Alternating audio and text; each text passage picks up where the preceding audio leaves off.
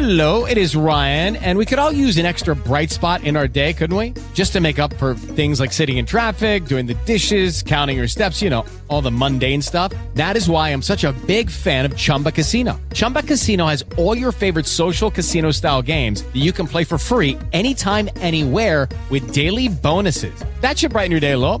Actually, a lot. So sign up now at ChumbaCasino.com. That's ChumbaCasino.com. No purchase necessary. VGW Group. Void where prohibited by law. See terms and conditions. 18+.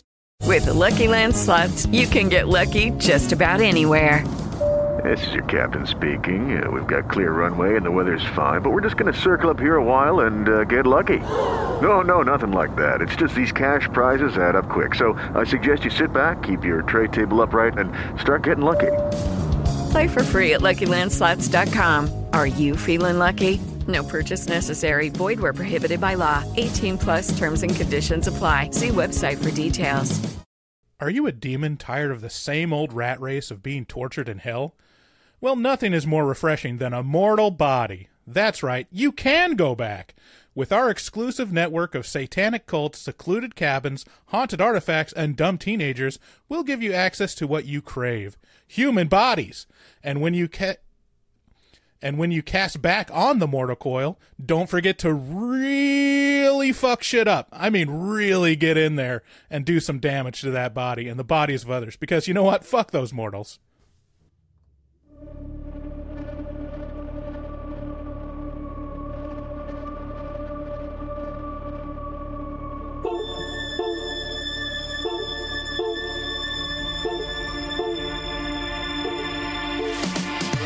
Is this a metal thing? Yes. Little taste. David, what is this? Pretty thick. Great. I have to kill a lot of people. Just tell me what you want me to fuck. I have big tits and a tiny vagina. Oil me up, Daddy. I can't believe that Bryce prefers big tits. Mistletoe alert. This is backcountry. This guy was a real jerk. How long can Ugo be pregnant? Chomp, chomp, chomp, chomp. Oh, you're such a dick, David. Okay, everybody, put on your corpse handling gloves. Ew. Hoodie Picasso. Horror. Hello and welcome everyone to Horror Movie Talk Plus. That's right, folks. We've now transcended the boundaries of horror and sometimes cover other genres. We've got a great show today. We'll be reviewing Talk to Me, so actually a horror movie. Make sure you rate, review, and subscribe on iTunes. Full video available on YouTube. Don't be a square. Be sure to share. Also, check out patreon.com/horrormovietalk, the equivalent of the adult section at your video rental store. If you want to add your pee to the community pool, go to horrormovietalk.com or call five. What a wrong number. What an idiot.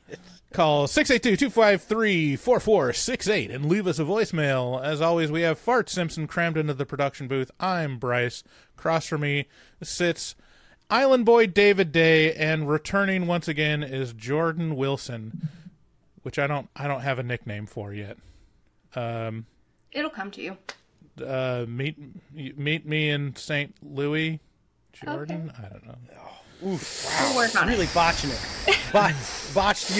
We botched this one. We'll workshop Hey, it. by the way, yeah, thank you so much for coming back, Jordyn. This is a big deal for us. It's so rare that people enjoy it enough to say yes again. Well, to be fair, you weren't here, so we'll give her a chance with David and see how that works. True. Oh yeah, I could botch that one. By the way, thank you to new patron. We got to thank you, Heather D. Thanks for hopping on board, getting part of all that digital goodness that we enjoy so much over here on our Patreon. Yeah, thank you so much. And Marissa also joined in August. Oh, it's so new it didn't even show up. Okay, so we start every show giving a brief review on our score for the movie. We score on a scale of 1 to 10. After we give our score, we'll get into spoilers and take a deeper dive into what we liked and hated about the film. Later on, we'll have you talk to me with Horror Movie Horrors, where we check our voicemail. Okay. You were so excited that it was going to be a new bit, David, and then I... Oh, no, I really like the horror segment because I at this point it's become... I like the concept of bashing people who call the show. Hey, idiot! Hey, shorten it up, there, guy. Okay, so Talk to Me can be found in theaters maybe by the time this releases. I don't know. It's been out for about a month, so it's probably short for the world. Talk to Me is about a young group of friends who get wrapped into the latest social media trend, demonic possession. An acquaintance came into possession of a creepy ceramic hand, and if they shake hands with it and say some magic words, they can see the dead and even experience being possessed for a minute and a half. As you would expect, it's a great time. That is, until Mia, played by Sophia Wilde, gets in contact with her dead mom and can't seem to shake the visions of the dead, even when not using the hand. In the end, we learn two things. Number one is demons lie, and number two, Australians need more parental supervision. Just overall. They all have parents, and nary a parent is seen, except for like 1% of the movie. Oh, you know what? This is a good time. I'm going to interrupt you between your synopsis and your review. It seems like it hasn't been, like we said it once and we just expected everyone to understand or listen to that episode, but it seems like sometimes there is some confusion among the audience. When we made the switch to Horror Movie Talk Plus, it was kind of spurred on by the fact that I just kind of couldn't handle horror movies anymore. They just kind of gave me the bad feels. And so I've stopped watching them. And so on these episodes where we cover particularly like heavy horror movies, like I managed with The Village and that kind of thing. But these heavy ones, I don't know, it kind of brings up some PTSD baloney that I think I've identified correctly now. And so that's kind of big part of the reason that the plus, we've added the plus there, so just FYI, because we've gotten some questions about that. That's why that's happening, and I hope that's okay with everybody. But I really like, I kind of still like hearing about them. So there you go. Yeah, well, I'll tell you this much: this one would be fucking rough for you. It does not pull any punches at all. And it's set in Australia. Set in Australia, so, they're used to scary things. Yeah, this is a really great movie. It is a rehashing of familiar demon possession tropes, but it has its own unique vibe, as the kids would say. What hits hardest is the intense scenes of violence. I was definitely squirming in my seat. I was hugging myself in one scene and like turning to the side to avoid the scene, and it holds on to those moments a little longer than most. It's like a more sadistic Evil Dead movie, especially the most recent Evil Dead Rise. It feels like it goes a little harder even, just because there's more contrast between the sadistic violence and just everyday life, whereas in the Evil Dead Rise, Evil Dead Rise, or is it Rises? Rise. In Rise, it flips the switch and goes to full on, everyone's in danger for the last 3/4 of the movie. And this one feels like there's a chance of hope. There's a chance. There is a juxtaposition between empathy and apathy throughout the movie that really is interesting. We have some fleshed out characters that love and care for each other. However, it's contrasted with the teen group dynamic around these seances that are full of apathy in search of novelty. It's the dynamic you see in internet videos where someone gets really, really hurt and you just see people popping out their cameras instead of helping. World Star! It's got a lot of World Star vibes in the seance scenes. I would have liked a little more fleshing out of the father-daughter relationship that's kind of suggested that it's the core of the movie, and they just don't really have many scenes together. I think if they added a little more to that, it would have added some more impact to the tragedy. that's laid out at the end of the movie. There's a lot unsaid. Like, the good thing about it is they trust the audience. A lot of it goes unsaid. There's not a lot of hand-holding, which I don't think is a bad thing, but I think there should have been at least another scene or two showing the dynamic between Mia and her father, and explain a little more about why she's wanting to avoid being around him. And the other interesting thing is there's strong undertones of drug culture. The destructive yet addicting effects of the hand have parallels to casual hard drug use turning into something that ruins your life. The ending is, I think it has all the signatures of a classic horror movie ending, like ones that stick with you really well, because it's perfect for the tone of the movie. It sticks with you as being dreadful, but still has a very strong resolution. I honestly couldn't find much fault with this movie. For some reason, like, it's one of those movies where it does everything right, and yet, like, I'm still not blown away by it. I think it does rely a little bit on, some... I mean, the premise is very familiar. It adds a little bit, but not. It doesn't blow me away. And a couple things needed to be fleshed out a little more, but still a great movie. I give it a score of a 9 out of 10. What did you think, Jordyn? That's a high score. I really enjoyed it. I will say I like how you brought up, like, there's not a lot of hand holding. I almost wanted a little more hand holding. Like, I wanted the lore. And there was kind of like some stories, like, I can't remember the character's name. Well, we won't get into spoilers yet. Where they're talking about, like, the origination of the hand, and there's, like, some conflict there about where it comes from, and I just found myself really curious, like, wanting the backstory. But I think there will be a backstory. I think this is probably going to be a franchise. Like, I could see multiple sequels here. Yeah.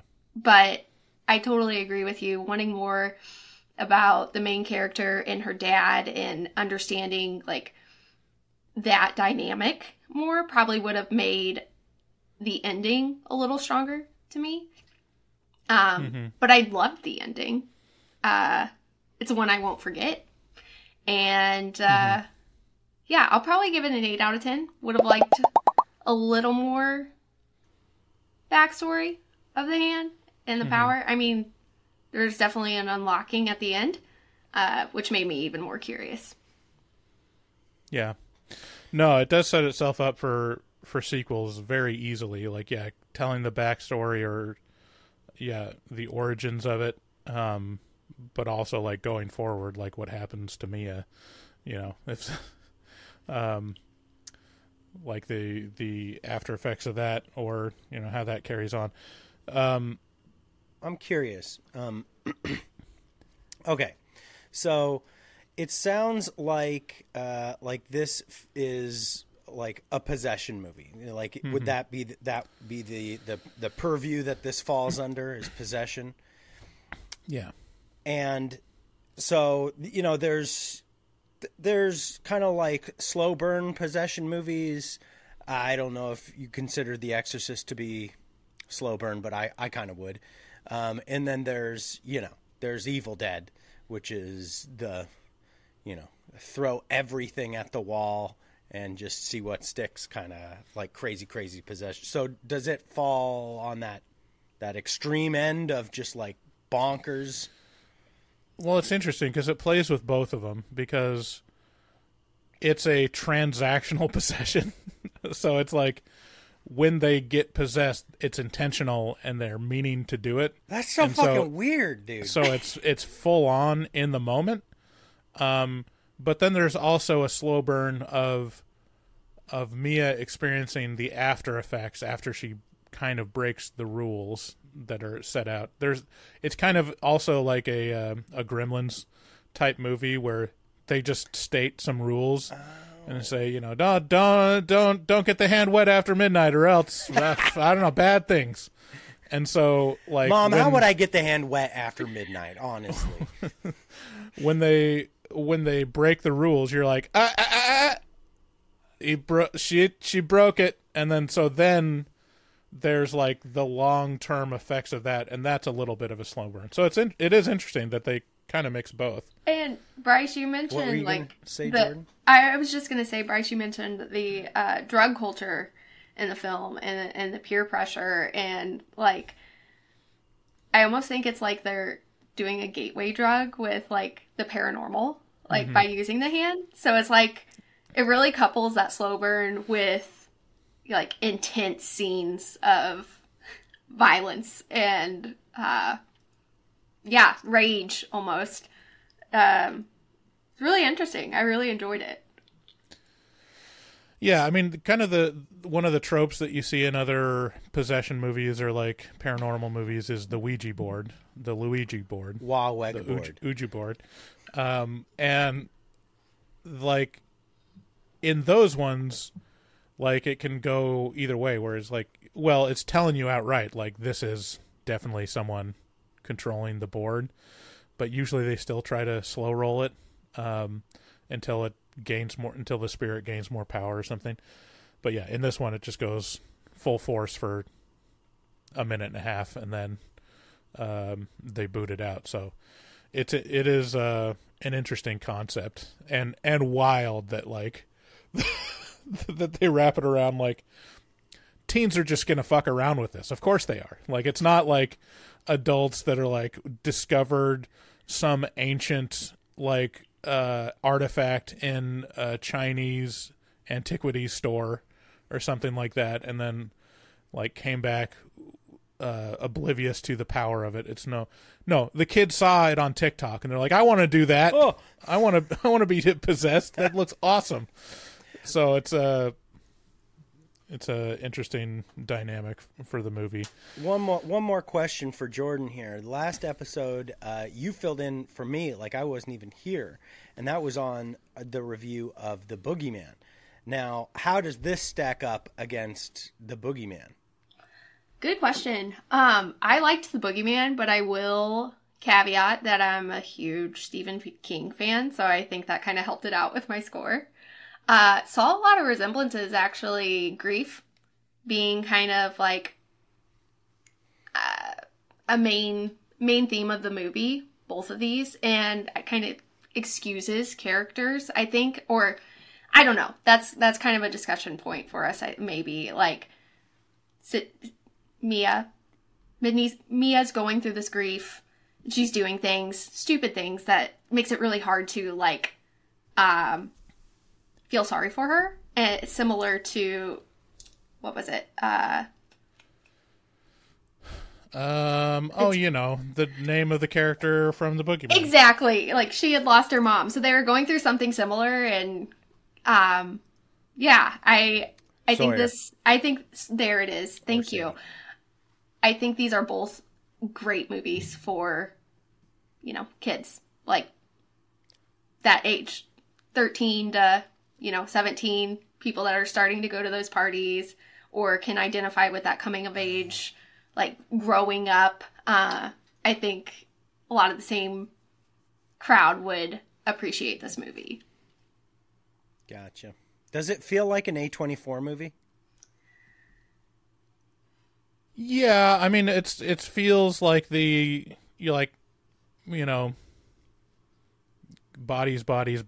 where it's like it's tapping into the youth culture, the kids. But I think it's a beautiful movie. It was very well shot. There are several scenes that I was like, the color's nice here, And there's that I thought the sound was really great. I don't know about you, Bryce, but there were a few times, and I didn't even watch it in Dolby the second time, but the first time I did, and it was alarming. I don't want to get into spoilers, but it was just incredibly well done. You can tell there are some good eyes on this. And I had also heard that the brothers that made it, they had pitched it to several studios, and a lot of them wanted to change the ending, and A24 was the only one that let them keep it the way they wanted. So, thank you, A24. Yeah, that would have been... Any other ending would have been a cop-out, I think. Totally. Like, that makes sense that they would have held out for that. Isn't it weird that studio execs are, like, their first inclination is to cop out? It's like, it's a little too real. Can we cop out, please? It's like, beep, beep, beep, beep, beep. Just like pressing that button. Or like Ralph when something bad goes wrong. It's like, hey, guys, people don't like feeling bad, so, like, don't make people feel bad. Like, can you imagine what the studio notes would have come for Requiem for a Dream? You know? Like, why can't they all be nice? What was Aronofsky's last movie? He just had a movie, didn't he? Oh, it was The Whale. Good. The Whale, yeah. Holy shit. Oh, that might have been the straw that broke my back. That was pretty rough. Yeah. Aronofsky is not. He became hit or miss, and then he's been pretty consistent for the last couple of movies. I don't know what's the miss. Like what people, which one people don't like. The Tree of Life one. The Cancer, The Fountain. Yeah. The Fountain was a miss for me. I had high expectations for it though. People say Noah was a miss, but I really liked it. But yeah, it's just not. Yeah, whatever. Anyways. Hey guys, it is Ryan. I'm not sure if you know this about me, but I'm a bit of a fun fanatic when I can. I like to work, but I like fun too. It's a thing. And now the truth is out there. I can tell you about my favorite place to have fun. Chumba Casino. They have hundreds of social casino style games to choose from with new games released each week. You can play for free anytime, anywhere. And each day brings a new chance to collect daily bonuses. So join me in the fun. Sign up now at ChumbaCasino.com. No purchase necessary. VGW Group. Void where prohibited by law. See terms and conditions. 18+. Lucky Land Casino, asking people, what's the weirdest place you've gotten lucky? Lucky? In line at the deli, I guess? Aha, in my dentist's office. More than once, actually. Do I have to say? Yes, you do. In the car before my kids' PTA meeting. Really? Yes. Excuse me, what's the weirdest place you've gotten lucky? I never win and tell. Well, there you have it. You can get lucky anywhere, playing at LuckyLandSlots.com. Play for free right now. Are you feeling lucky? No purchase necessary. Void where prohibited by law. 18+. Terms and conditions apply. See website for details. Hello, it is Ryan, and I was on a flight the other day playing one of my favorite social spin slot games on ChumbaCasino.com. I looked over at the person sitting next to me, and you know what they were doing? They were also playing Chumba Casino. Coincidence? I think not. Everybody's loving having fun with it. Chumba Casino is home to hundreds of casino-style games that you can play for free anytime, anywhere, even at 30,000 feet. So sign up now at ChumbaCasino.com to claim your free welcome bonus. That's ChumbaCasino.com and live the Chumba life. No purchase necessary. VGW Group. Void where prohibited by law. See terms and conditions. 18+. You know what's not a miss? Skipping commercials. If you want to skip commercials, go sign up on our Patreon at a certain level. You don't have to listen to commercials anymore, and you get advance access to episodes as soon as they're edited. We thank our patrons for supporting the show. They can't hear this because it's going to get cut out because they pay us. So you get to sit here and listen to us. Thank them because you're cheap. Also, go if you want to support the show, go to horrormovietalk.com/shop. And you'll find our logo tees and some stickers. Check out our artist, Dustin Goebel. He's a professional artist. You can find him on Instagram at dgoebel00. That's DGOEBEL00. And reach out to him for commissions. He'll probably say no because he's very busy, but if you force him to take your money, he'll do some great work for you. If you want to call and leave us a voicemail and listen to your voice on a future episode of Horror Movie Talk Plus, call 682-253-4468. Lucky Land Casino, asking people, what's the weirdest place you've gotten lucky? Lucky? In line at the deli, I guess? Aha, in my dentist's office. More than once, actually. Do I have to say? Yes, you do. In the car before my kids' PTA meeting. Really? Yes. Excuse me, what's the weirdest place you've gotten lucky? I never win and tell. Well, there you have it. You can get lucky anywhere, playing at LuckyLandSlots.com. Play for free right now. Are you feeling lucky? No purchase necessary. Void where prohibited by law. 18 plus. Terms and conditions apply. See website for details. And we're going to be checking our voicemail later in the episode, so we'll see what that's like. Again, thanks for listening. Let's get on with the spoilers.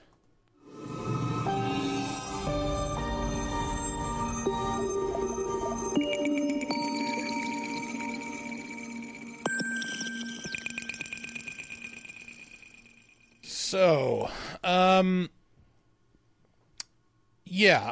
the movie starts out real strong.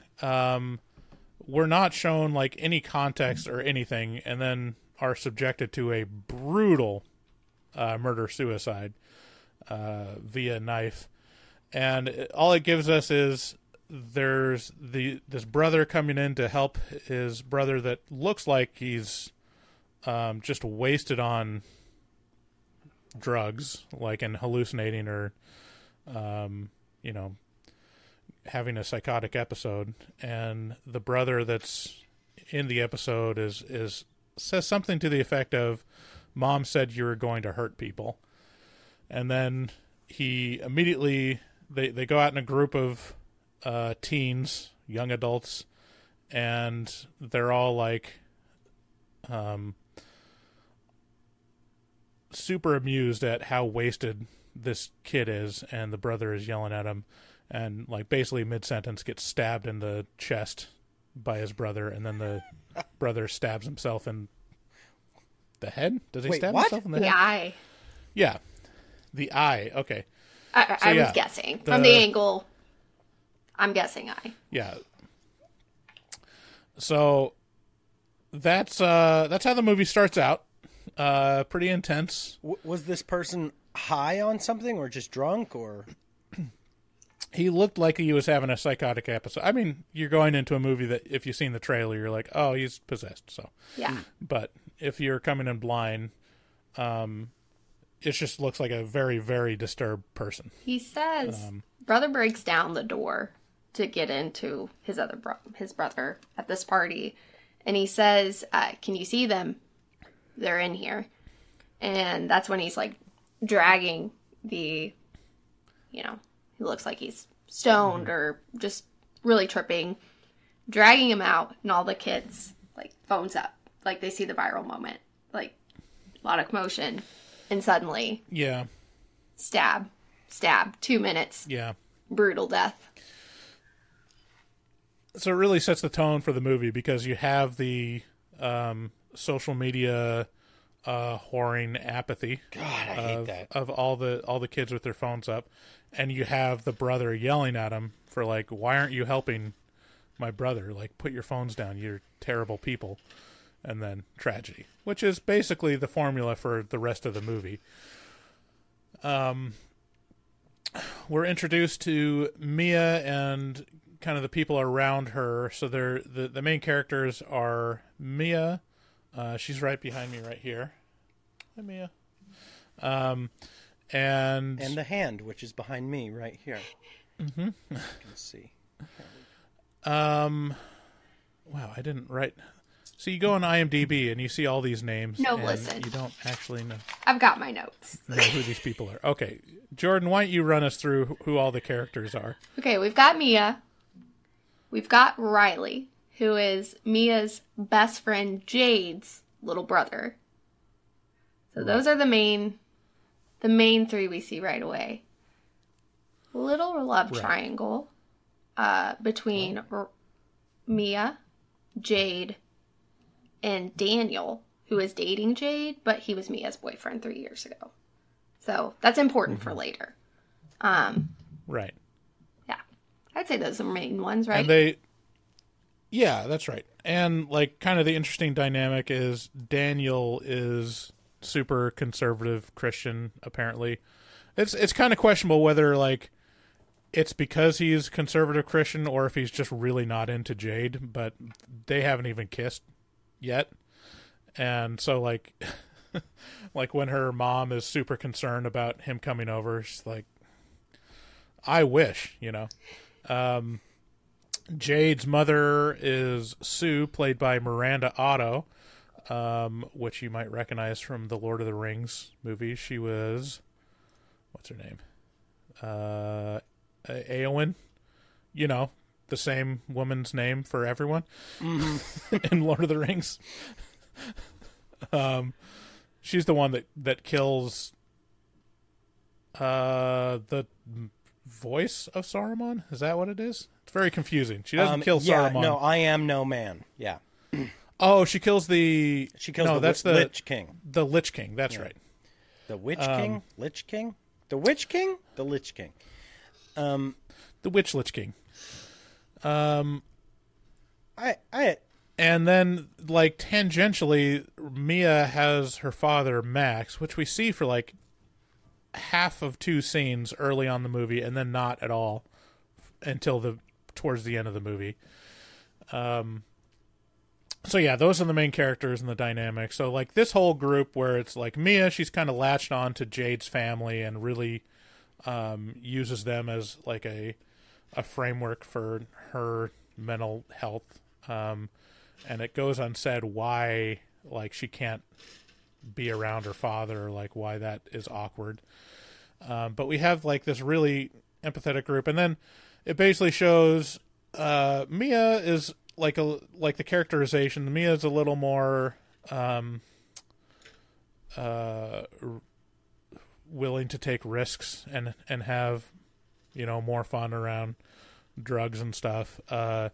Jade is relatively innocent and, you know, kind of passive.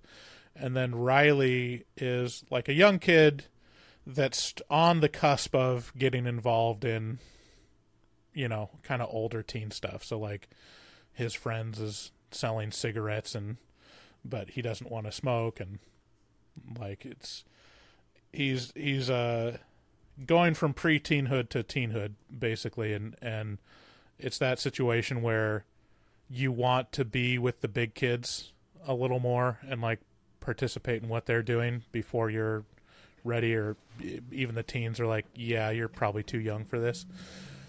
And so that's the dynamic there. And then there's, like, a couple other people that are basically the owners of this hand. There's Haley, played by Zoe Tarakis, and they basically got this hand from someone else. Or wait, was Haley the owner of it, or was it the other?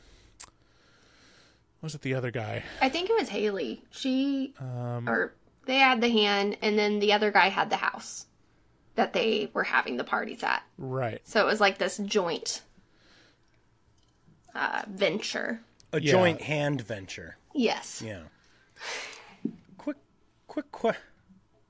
Yeah. So there was, it was a joint venture, and, like, basically they've been exploiting this hand by, you know, getting invited to parties around it and, like, supplying it.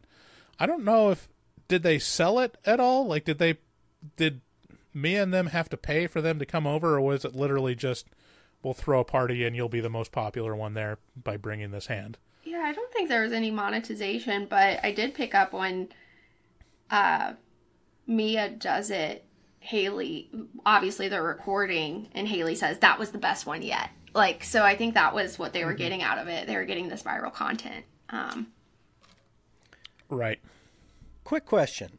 We're all owners of small children here, right? You you have kids, right, Jordyn? Yep. How old? 8 and 12. 8 and 12. Okay, so this question applies a little bit more to you than me, and kind of to Bryce a little bit. Phones. When do they get them? How do we do this? What's this all about? You know, like, Bryce, have you gotten Penny a phone yet? Will you? No. Jordyn, have you gotten your kids' phones yet? Will you? Well, one. my oldest has a phone.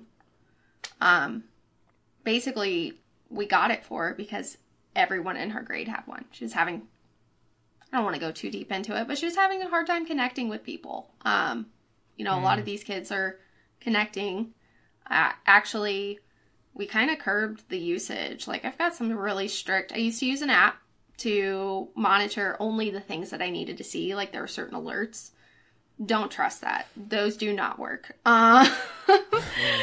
So now we have, like, the screen time set up to only allow, and I'm really conflicted about it because I've seen the studies, like, with Instagram, especially with teen girls and social media, but we're really only on Instagram 1 hour per day. That lets her see her little K-pop groups. She's a K-pop stan. So, but yeah, it's hard.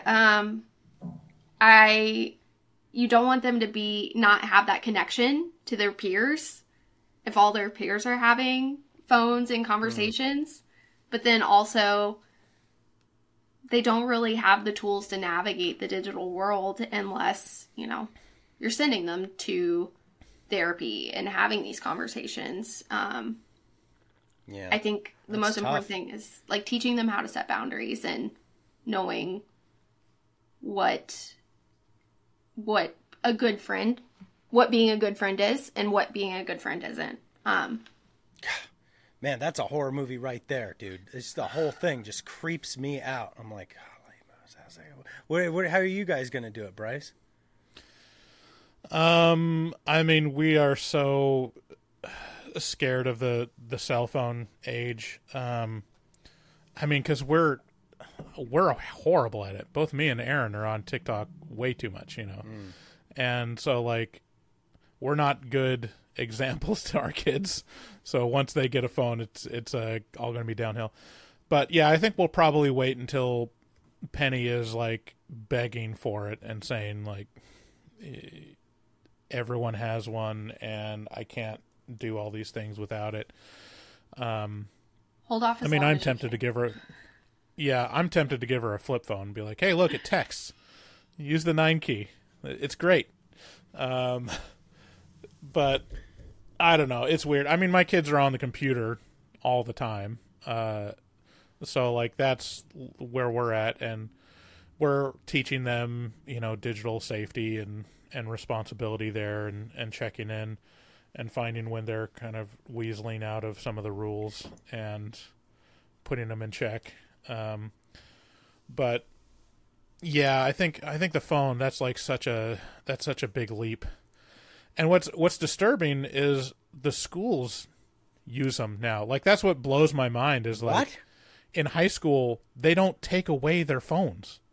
They let them have which is, like, what? Wild to me. So here's Wolfram Alpha. Go nuts.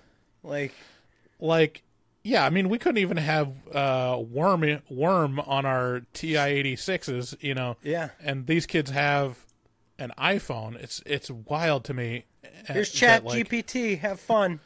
I think some teachers, like, have a policy where you leave them at the front of the class, but, like, these kids have the phones, but, like, not just that, but I think the teachers use them in class a lot. They say, look up on your phones this, or, do this with your phones. The surveys. And so, like the on one hand, it's more, yeah, on one hand, it's interactive and it's, like, engaging. On the other hand, it's like, you're shooting yourself in the foot, allowing them to have, like, the ultimate novelty to do anything else all day. Not just that, but really, as a teacher, you should be fucking extremely worried because Wolfram Alpha has taught me more about math than any person. Right. Like, just by taking a picture of an equation, it'll be like, well, here's how you do it, and here's why, and here's how it works. And it's like, whoa, that's way better than Mr. Norton, okay? Way better. Right. Or Chat GPT. You just, like, write every essay for you. Yeah. It's like, I don't know what teachers are going to do. They're just going to be like, unless you have, like, a strong voice, I'm not going to know whether you wrote this or not. So really develop a persona in your writing. or else you're going to get 50% marks on anything you turn in. Okay, well, we've all identified the real thing to be scared of in this movie. Right, phones. Golly Moses! This has got me. This is. But really I mean that is the scary thing about phones to me, is like the apathy and the disengagement with reality or the physical world. You can just be like, oh, that's not a person. That's just an avatar. Now there's a lens in front of my face. I'm not really here anymore. Yeah.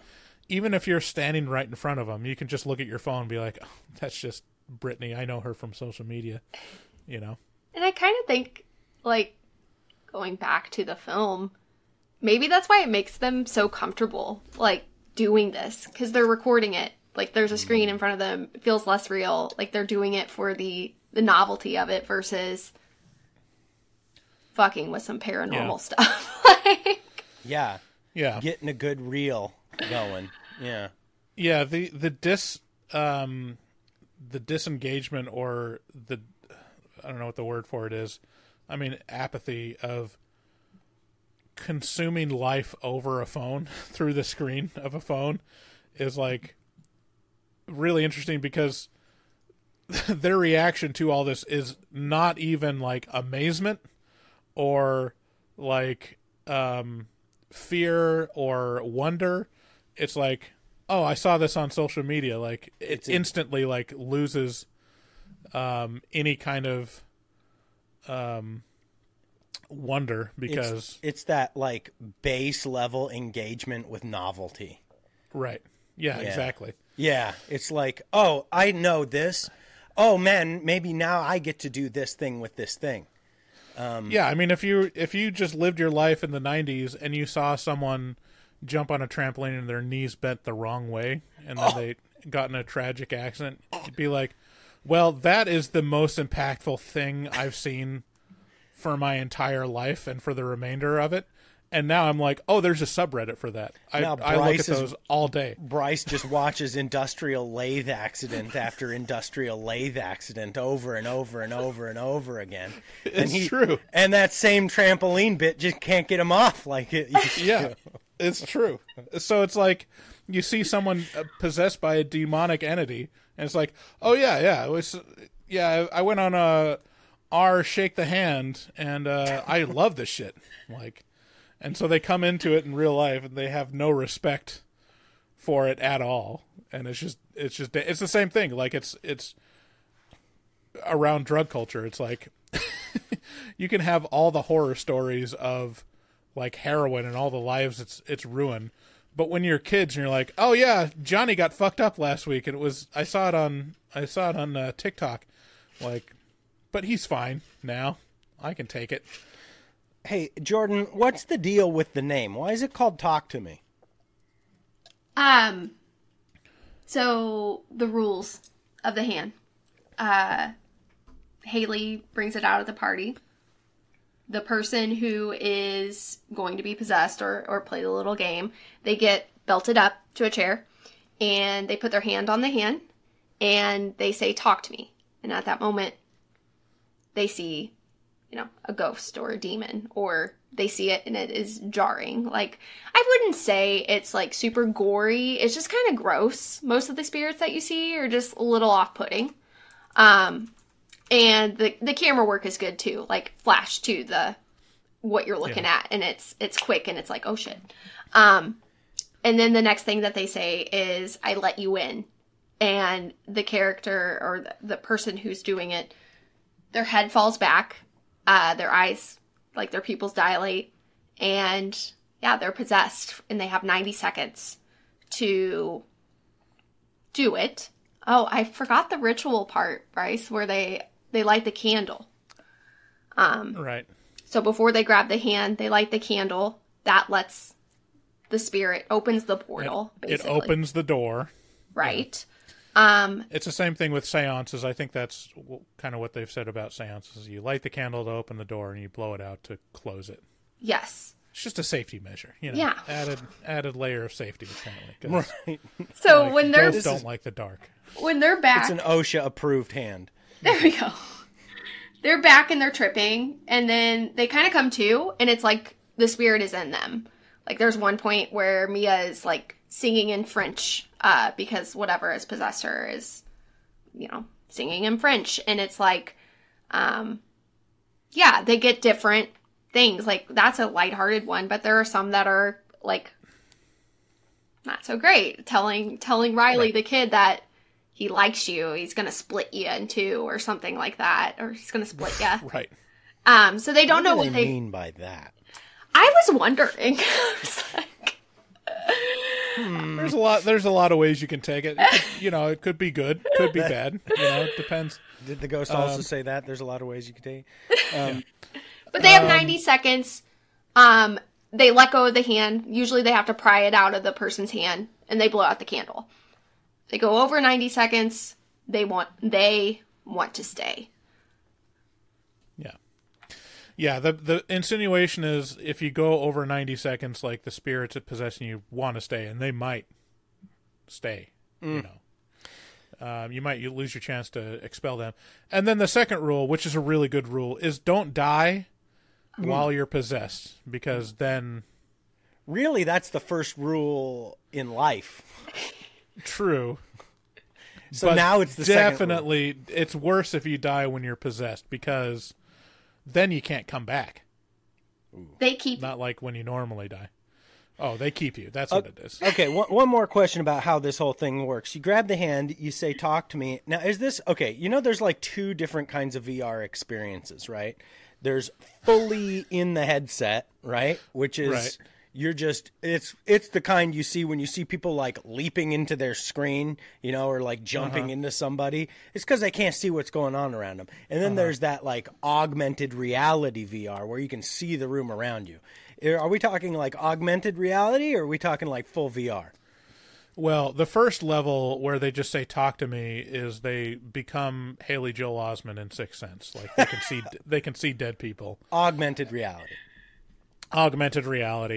And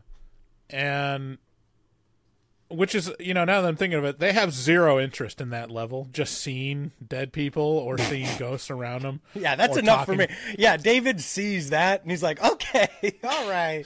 Whoa, hey. Like, you could talk to them, and just see them. Like, they have zero interest in talking to the dead people. They have 100% interest on being possessed and fucked up by a demon, Kids. And that's level 2. Level 2 is, full immersion. You lose yourself in the possession.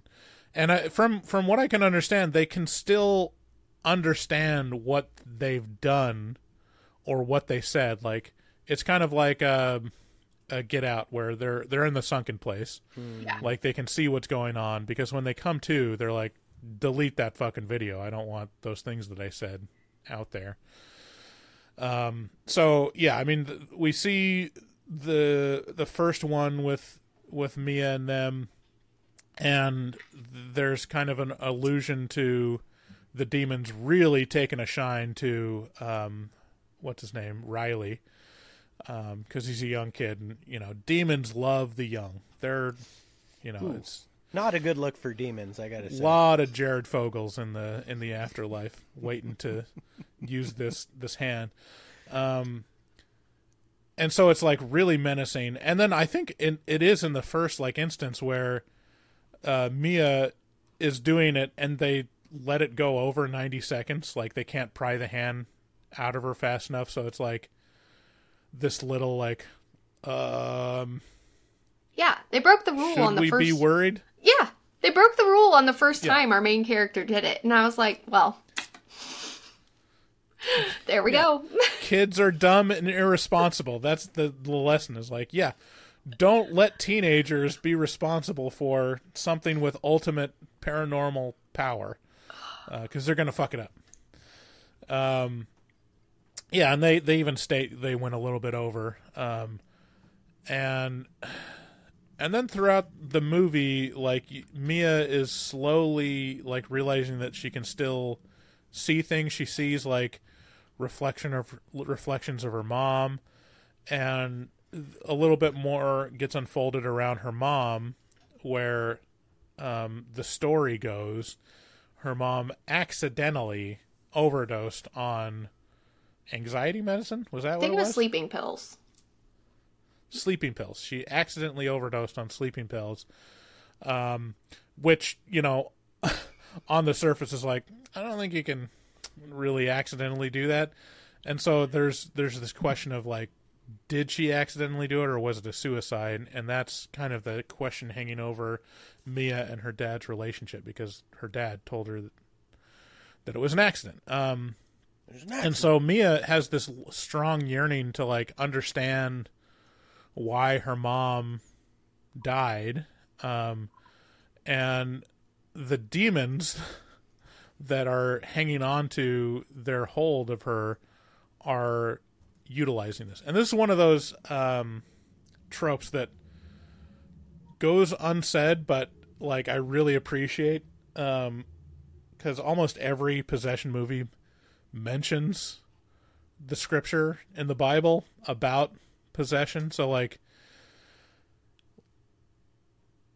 so there's a big story in the Bible of Legion, which is this demon or horde of demons that possess this body. A legion of demons, if you will. Yeah, a legion of demons. And I can't remember if it's the apostles or Jesus. I think it's Jesus comes to him and you know, he comes to cast out the demons, and they say, "We are legion." And then when they're cast out, they're cast into a herd of pigs. I don't know what the group of pigs would be called. A snort of pigs. Yeah, that's a good one. I like that. And they immediately... A stink of pigs? Yeah.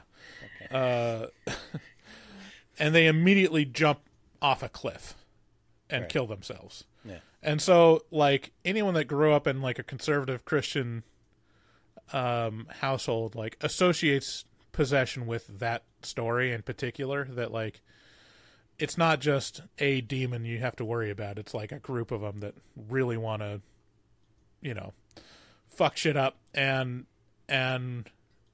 they're not even interested in staying. They're interested in dying, you know, and killing themselves, whatever body they have. And so it's never like quoted or mentioned, but that is definitely an influence on this story, because that's the best kind of lore, is half mentioned, just the tip, just a little bit of what you're kind of like. What did they say? Did they say, what was it? Yeah, that's the good stuff. Yeah, and they're, you know, demons are dishonest, we find out, because, like, you know, they're preying on Mia and telling her, like, what she wants to know, but at the same time, you realize, like, that's not really her mom, or they're not telling her the truth, because the mom is, you know, that she's seen in visions, is saying, oh yeah, it was a total accident, and then her dad eventually reveals that it was a suicide, because he pulls out a note, her suicide note, where the mother apologizes, and he's never shown that to Mia. And then the demons are like, no, don't listen to him. It's look at me, I'm your mom, and goes on, and she, you know, tragically believes the demons, and they have a hold on her. The bulk of the movie, though, is, or like the turning point of the movie is the second session, where Riley asks to partake, and his sister is like, no, absolutely not, and then for some reason leaves the room. Oh wait, a lot of stuff happens in that second one. I think the Riley's boyfriend goes under possession, and the demons reveal that he's really not into her at all, and might really like Mia, I think. Wait, Jade's boyfriend goes under and says... Yeah, Jade's boyfriend. Well, the person that possesses him says he doesn't like you, basically, and... Yeah. There's like a scene where he's disgusted, making out with the dog. What? Whoa! That's right. Whoa!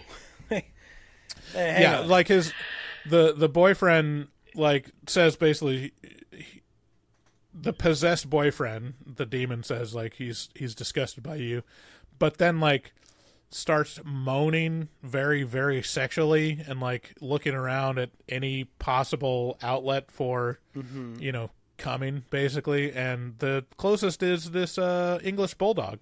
And so he's making out with this English bulldog. Is that the one with the big high nose?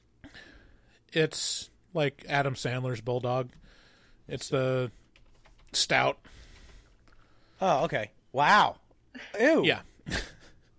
Yeah, and so he comes to... Can't even make out with a hot dog? Yeah. He comes to and is like petrified that it's going to get shared, and I think that is why Jade. Not Riley, Jade leaves, but Riley, her brother, is interested in going under. She says absolutely not, and then Riley is like begging Mia to give him permission because apparently, he sees her as an authoritative figure. And she's like, come on, just like 40 seconds. It's not going to be a big deal. And so Riley does it against the advice of his sister.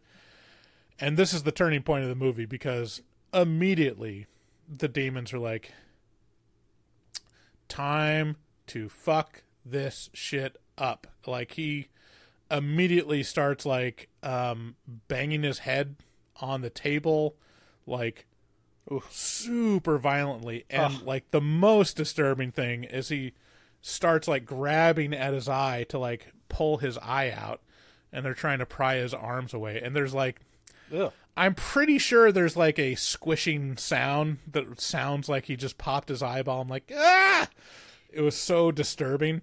I don't think he did, but the after effects of this night, like he basically almost kills himself, and Jade runs in right at the last second, like before he's gonna have like this last bludgeoning on the corner of a table, and like puts her hand out, and he threw his head down so hard that he breaks her fingers on that hand. Oof. And so like it's a snap back to reality. Oh, there goes gravity. Because now for the rest of the movie, Riley's in the hospital, just horrifically injured on his face, and all kind of self-inflicted. Yeah, all of them self-inflicted, and like all the teens are like, "Fuck, this doesn't look good," but it's all videotaped, or they have it all on video, so they can show the cops like he did this all to himself, like no one beat him up, and they're like, well, can't charge you with anything. But then also the parents and the cops don't seem to care that much about the demonic possession, which is wild to me. Like, I don't know why this wouldn't be a national news story or international news story. Imagine if your kid did that. Like, you'd be like, what the fuck happened? Oh, and you grabbed the hand? What made you think that was a good idea? Right. And then there's not even a writing off of it for like mass hysteria or anything. They're just like, parents are just mad, I think what was that, Jordyn? They thought it was drugs. So they thought it was drugs. They did the drug test. It came back clean because they did the drug test, and this was what kind of broke me, I think, seeing Riley like down bad. And she had latched on. What is that? What did you just say? She saw Riley like down bad, like down not bad. Good. Like he was struggling in the hospital. She went in there. Mom kind of freaked out and was like, "What are you doing here?" And I guess because Jade, sister, had told Mom that Mia had experimented with drugs in her grief with her mom's passing. So Mom was aware of that. She thought, Mia had brought drugs into the house. And so I think there was a lot of, like, questioning. They get the drug test back. Wasn't drugs. And I think they chalked it up as, like, he had a break. He had a mental break. Yeah. Yeah. I mean, it's wild. Like, if you were to see this, like, if I were to see my kid do this, like, in reality, I don't think I'd think of actual demonic possession. I'd be like, it's a mass hysteria event kind of thing. Like, totally. They're caught up in the moment and then having a psychological break, which can happen, you know. But yeah, I mean it's pretty wild. So like that's the stakes, and then so now they're trying to, because I don't think they, yeah, that's the thing with Riley is they break the rules there too, because no one blew out the candle at the end, and I think he was in there for longer than 90 seconds. Like it was a huge clusterfuck, and so it's kind of, you're shown that he's still possessed, like very much possessed, way more than Mia. Once he comes to in any fashion, he's still trying to kill himself, like, and violently. And so they're trying to save Riley, or, you know, expel the demons. And I think the Haley, the guy that owns the person that owns the hand, is like, well, eventually they lose power. Like he's young, he's strong. It'll eventually fade off without any intervention. And Mia is being told by the demons, like, "Oh no, you got to save your friend." You know, you got. And so I'm noticing as you're telling this whole thing, I'm realizing that this is how phones work. Like this whole thing is how fucking social media works in your head when you have a phone. And you're just like, you're like looking at all the shit, and you're like, oh, and then like people are having a good time over here, and you're like, what the fuck is that? Why didn't I get to go to that thing? Why they didn't think to tell me? And then you put it down, and then your head's just working on that. You know, it's just like, oh no, you know what I bet what happened is, and then this happened, and then that, blah blah blah blah, and then you're just all amped up, or you know, or at least I am. You know, I'm just like, what the fuck was that? You know, and so you kind of get possessed by this, like, this fucking thing that's like, oh, this fucking shit. They didn't think to tell me, like, oh, I'm not gonna have a good time. Like, I thought we were friends. And then by the time you get to the person, you're like, what the fuck? And they're like, what? Huh? What? You know, and they're dealing with their own shit. You know, everybody's got their own little demon that's talking to them about all this bullshit. Yeah. Yeah, it's true. So Mia's being influenced by, like, the demons, and she, like, feels that they need to close the door. And there's another scene that is pretty intense, which is Mia. Remind me how this goes, Jordyn.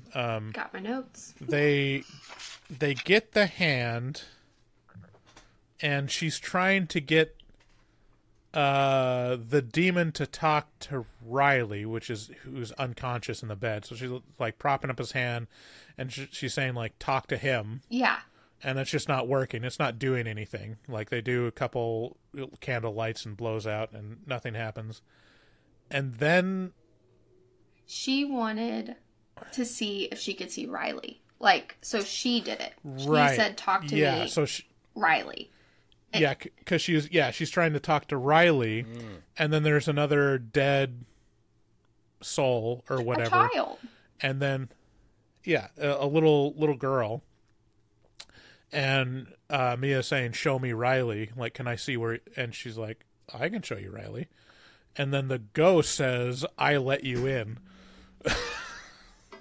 Which is, like, you don't see coming at all. And then so Mia is sucked into, I guess, that ghost perspective, which puts you directly, basically, in hell. And she sees, like, just a horde of demons, like, ripping apart Riley and, like, just torturing and, like, flaying and, you know, whatever you associate with hell, it's implied that's happening to Riley right now. And then she gets taken out, comes back to reality. And so the stakes are, she's seen what's happening to Riley, and she's even more wanting to get him out, and everyone else is like, just leave him alone, just like, this isn't worth playing with anymore, like. And so she's all in, and also being basically brainwashed by these demons. It's just really cool, like the mechanics of it and the rules. There's a lot to play with, and I think they'd be foolish not to do sequels to it. Totally. I don't know how it did at the box office. I mean, as soon as it came out, I remember seeing mentions, like, I mean, the moment it came out, people were like, there's already a deal on the table for the sequel to this. Like, people got on board with this very quickly. Yeah, so it's made worldwide $43 million, supposedly. And I doubt this was more than $10 million to make. I mean, that would be pretty intense. It's pretty, it feels still very independent. Like $4.5 million was the budget. Wow. Oh, really? So yeah, I mean, it feels like a pretty small film. Like the only real budget you need is makeup. I mean, and the makeup team. They didn't killed do it. any. They did good. Yeah, the makeup team killed it. Not only for like the demons, but also like the injury, effects. So, yeah, I mean it's very successful.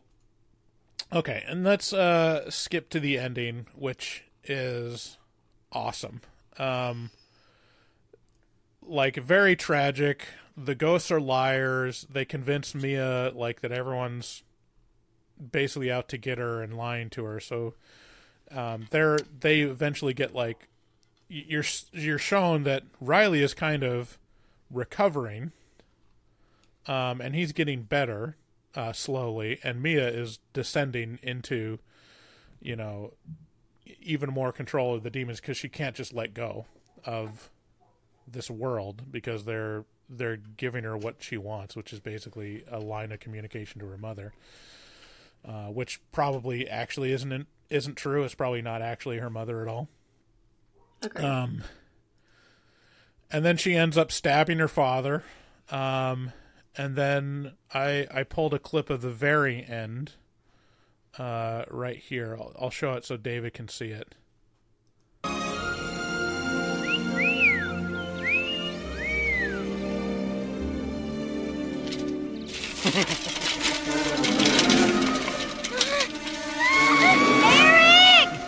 Like, Okay, Paul Rudd.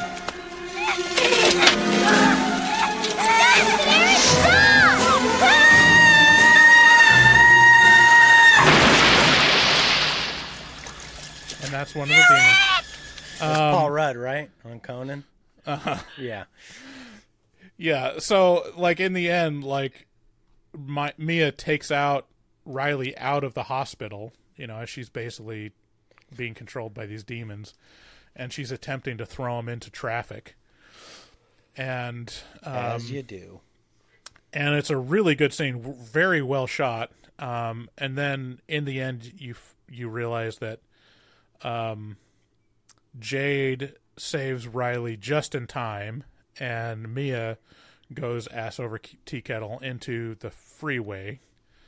And it's not clear if she got hit or not by the cars, but then it cuts to basically her being in this darkened hallway. Or no, she's like going through the hospital, and like the lights are turning off, and like she can see the others, but they can't, like they're not reacting to her or responding to her, and her dad's walking off, and so like she sees her dad leaving the hospital like healed, and she sees Riley leaving the hospital healed, and she's trying to talk, and it's kind of unclear. Like I was like, oh shit, she survived. Like, and then I'm like, oh, actually. Yeah, and like the lights keep turning off until she's in complete darkness, and then there's like a little light in the distance, and she walks up to it, and it's a candlelight, and then she sees a hand reaching out to her, and she grabs it, and then they say, "Talk to me," and she all of a sudden, like a gaggle of teenagers like gawking at her appear, and you're like, oh shit, she's on the other side now. She's one of the demons. So it's a really tragic, like just dreadful ending for Mia, but it's happy for everyone else. Like everyone else's story gets resolved. Riley is healed and he's fine, and that family gets to live on, but Mia, ruined her life. So, like, it's just a really great cap, and it's one of those feelings that you look for in a horror movie, to be like, yeah, I don't want to feel good. It's not like The Conjuring where like, and then they're okay still. Everyone's okay. I don't think that's how The Conjuring ends. Is that how The Conjuring ends? Isn't it? I can't remember. Kind of. How did this movie leave you feeling, Jordyn? I felt good. I don't know. I was sad, obviously, that Mia just didn't make it. But I think they were tying into kids getting addicted to drugs. Definitely a big theme here. Can take you pretty quickly. I loved the shot, like when she is in the dark and the candle lights, and it's like the outline of her silhouette. Just a beautiful shot. And at first I was like, oh, it's the light at the end of the tunnel. Like, I kind of pride myself on seeing where things are going, but I did not even fathom her being a part of the hand and that being the candle of someone inviting her to come talk to them. So I was pleasantly surprised at the way they did things. And again, just opens up to a world of possibilities for other movies, like actually being a franchise. I want to know the ghost stories for sure. Some of them, not all of them, but like that little kid especially. Were they playing a joke, or was it like a Bloody Mary sort of situation where little girls at a sleepover did this freaking hand, and they're a part of it now. Yeah. I mean, it's weird because it's very uncertain too, because you don't know whether the ghosts are even actual ghosts, if they're actually attached to someone. I guess it's implied that they are, since Mia is turned into one of them. But like some of them, I think the one that takes over Mia in the first scene was like this bloated corpse, which is obviously looked like someone that was found in a lake or something. I'm glad you brought that up, Bryce, because I don't know if you noticed this, but when they were playing tricks, not all of the corpses looked like they were underwater or had those water sounds. But when Mia was hearing or seeing her mom, you were hearing the water sounds. Water sloshing sounds. And the mom's look sort of deteriorated over time and started to look like that initial vision that she saw, like the waterlogged gross thing. Yeah. So there's a little uncertainty, but there's definitely, some people that died and are the spirits, but there definitely seems to just be straight up malevolent, like demons that are taking advantage of the situation too. So, yeah, I mean, it's a really interesting movie. It's like there's a lot to talk about and a lot folded into the movie. It's only an hour and 35 minutes, so it packs a lot in. Definitely, is another hit for A24. Like, I can't see anything really wrong with it. So yeah, I mean, what final recommendations? Who do you think would like this movie, Jordyn? You brought up The Conjuring. Honestly, it reminded me of The Conjuring a little bit. Like the mom, the tie to the mom, the grief, and just the lore and the experience of it all. Just reminded me of that a little bit. I think this one's for the young kids. Like I think back, if I would have saw this when I was a teenager, it probably would have scared the shit out of me and made me less likely to fall victim to peer pressure at parties. Not that I did a lot, but it would probably just make me think twice. I know things aren't always that deep, but this is kind of deep for on that level, on the level of technology and friends and what we allow ourselves to do in the presence of others. Yeah, I mean, it's weird to say, like, this would be a really important film for preteens to see, while also having a scene where a kid is trying to squeeze his eyeball out and ramming his head into the corner of a table violently. Like, it's a little more violent than I would want it. Making out with a dog. Making out with a dog. I think it was CGI. We've all been there, you know? Just desperate, young, horny. Yeah. Just been like... We've all hit rock bottom when it comes to horniness. Especially Jordyn. Not us.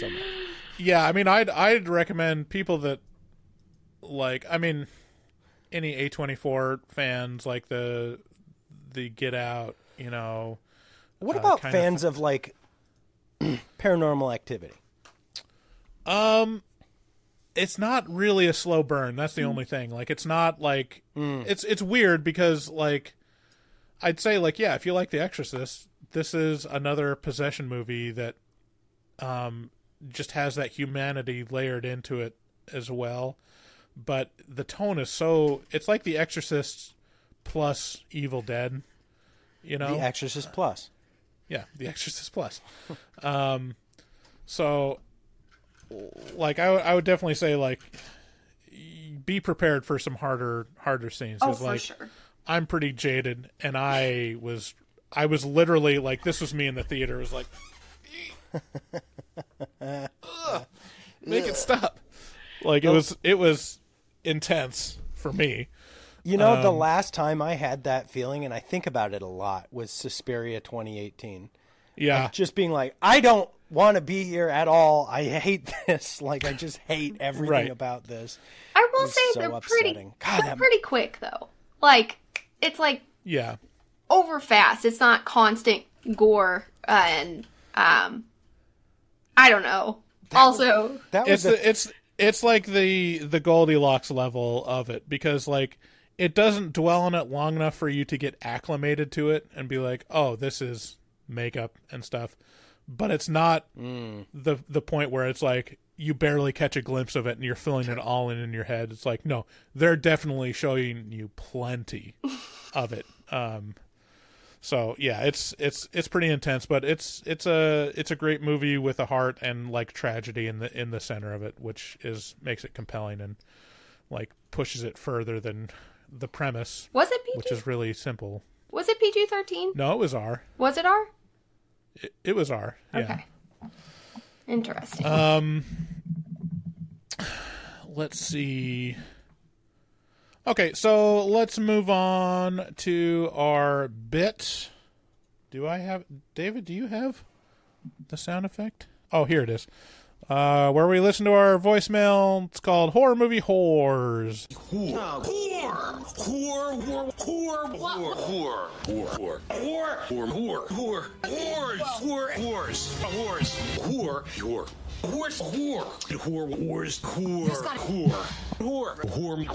What's the name of this bit? What's this bit I just called? said it. Oh. Horror Movie Whores. Well, yeah, but I just didn't catch, like, the intro of it. Okay. Check back in, David. Oh. So this bit is Horror Movie Whores, for those of you that didn't hear it. This is where we check our voicemail for people that call 682-253-4468. Jordyn just chatted. She said, I can't believe you guys didn't use any soprano whores. We have an alternate version with sopranos, trust me. Okay, just making sure. I should pull that up. It's been a while. Who was? So this is from Sam from Indianapolis. Hello, this is Sam from Indianapolis. I'm listening to your episode on The Village, and I just got to say, I watched this movie once, well, actually twice, but I watched this movie one time, and it made me so fucking angry that I actually kind of went back and kind of watched scene by scene, trying to find similar to, like, how Bryce was trying to find any, like, nuance or, like, nod to what was going on, and there is none. But I was trying to find where it ever got interesting, and I was unable to do that. I spent probably 3 or 4 hours combing over each scene, like, what what am I missing here that everybody likes so much about this stupid fucking movie? That's all I got. Talk to you guys later. Bye-bye. Wow. Shots fired. Shots fired. Dude, you either like M. Night's style and his beat, or you just hate it. Where do you fall on that, Jordyn? What do you feel about M. Night? I love M. Night. I liked The Village. Yes, there is this, like, frustration at the end when you're like, oh, shit. I just wasted all that time being worried and scared, and I mean, I guess they're still a little scared, but I like it. I mean, yeah, like, here's the okay. Oh, I'm sorry. One of the most lauded horror movies of all time, The Birds. Oh, why did it happen? Oh, there's no fucking. It doesn't mention anywhere why or how. Are you gonna do that about The Birds? Stupid. Get out of here, Sam from Indianapolis. He's near you, Jordyn. I don't like that place. Yeah, I mean they bag on M. Night for rehashing, you know, the surprise twist ending, but they also want him to do the exact same thing that he did in Sixth Sense. You know what I think it is? Scatter hints around. Yeah. You know what I think it is? I think they're racist. Okay. Say more. I don't have to. I just called them out on it. That's how it works. You just say it, and then they are, and then they have to defend themselves. Okay. Yeah. They're racing against fake wood monsters. No, against M. Night Shyamalan Ding Dong. Oh, right? Okay. That makes more sense then. Yeah. Okay. Mm-hmm. Yeah. Did you guys watch Servant? And another thing. Oh. Why do they even need... What's that? I did not. If you watch Servant I missed that on one. Apple TV. I think that's his, isn't it? What is that? Yeah, it's M. Night. Ooh. Yeah. I've been suggested it. I think I suggested it to you, Bryce. Did you? Yeah, it's very good. Is it good? Yeah. It's not what you expect. Like, starts off a lady, like, her and her husband want to hire a nanny, and they have a baby. But then you see the husband, like, slamming the baby around. It's a doll. And she's actually grieving. Like, so they hire this nanny to take care of this, like, coping grief baby. And what? The baby comes alive. So that's all I'm going to say. Wow, that's wild. I don't like this. It's good. Rupert Grint is one of the main characters. Did you see The Visit? Yes. I watched The Visit a couple weeks ago. One of the best. I really enjoy it. It's unnerving. Oh, yeah. Oh, dude, the most unnerving part about that is that's just old people. Yeah. That's, dude, there's so, like, oh, my God. My cousin used to work, in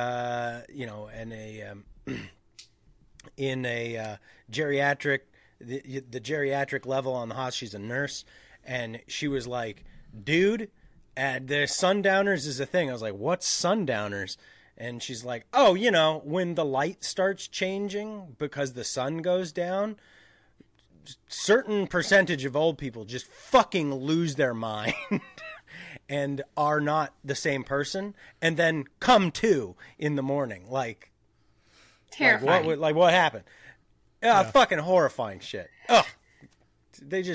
Yeah, I think my thing with M. Night is he's a great ideas guy. Like, his ideas are solid. His writing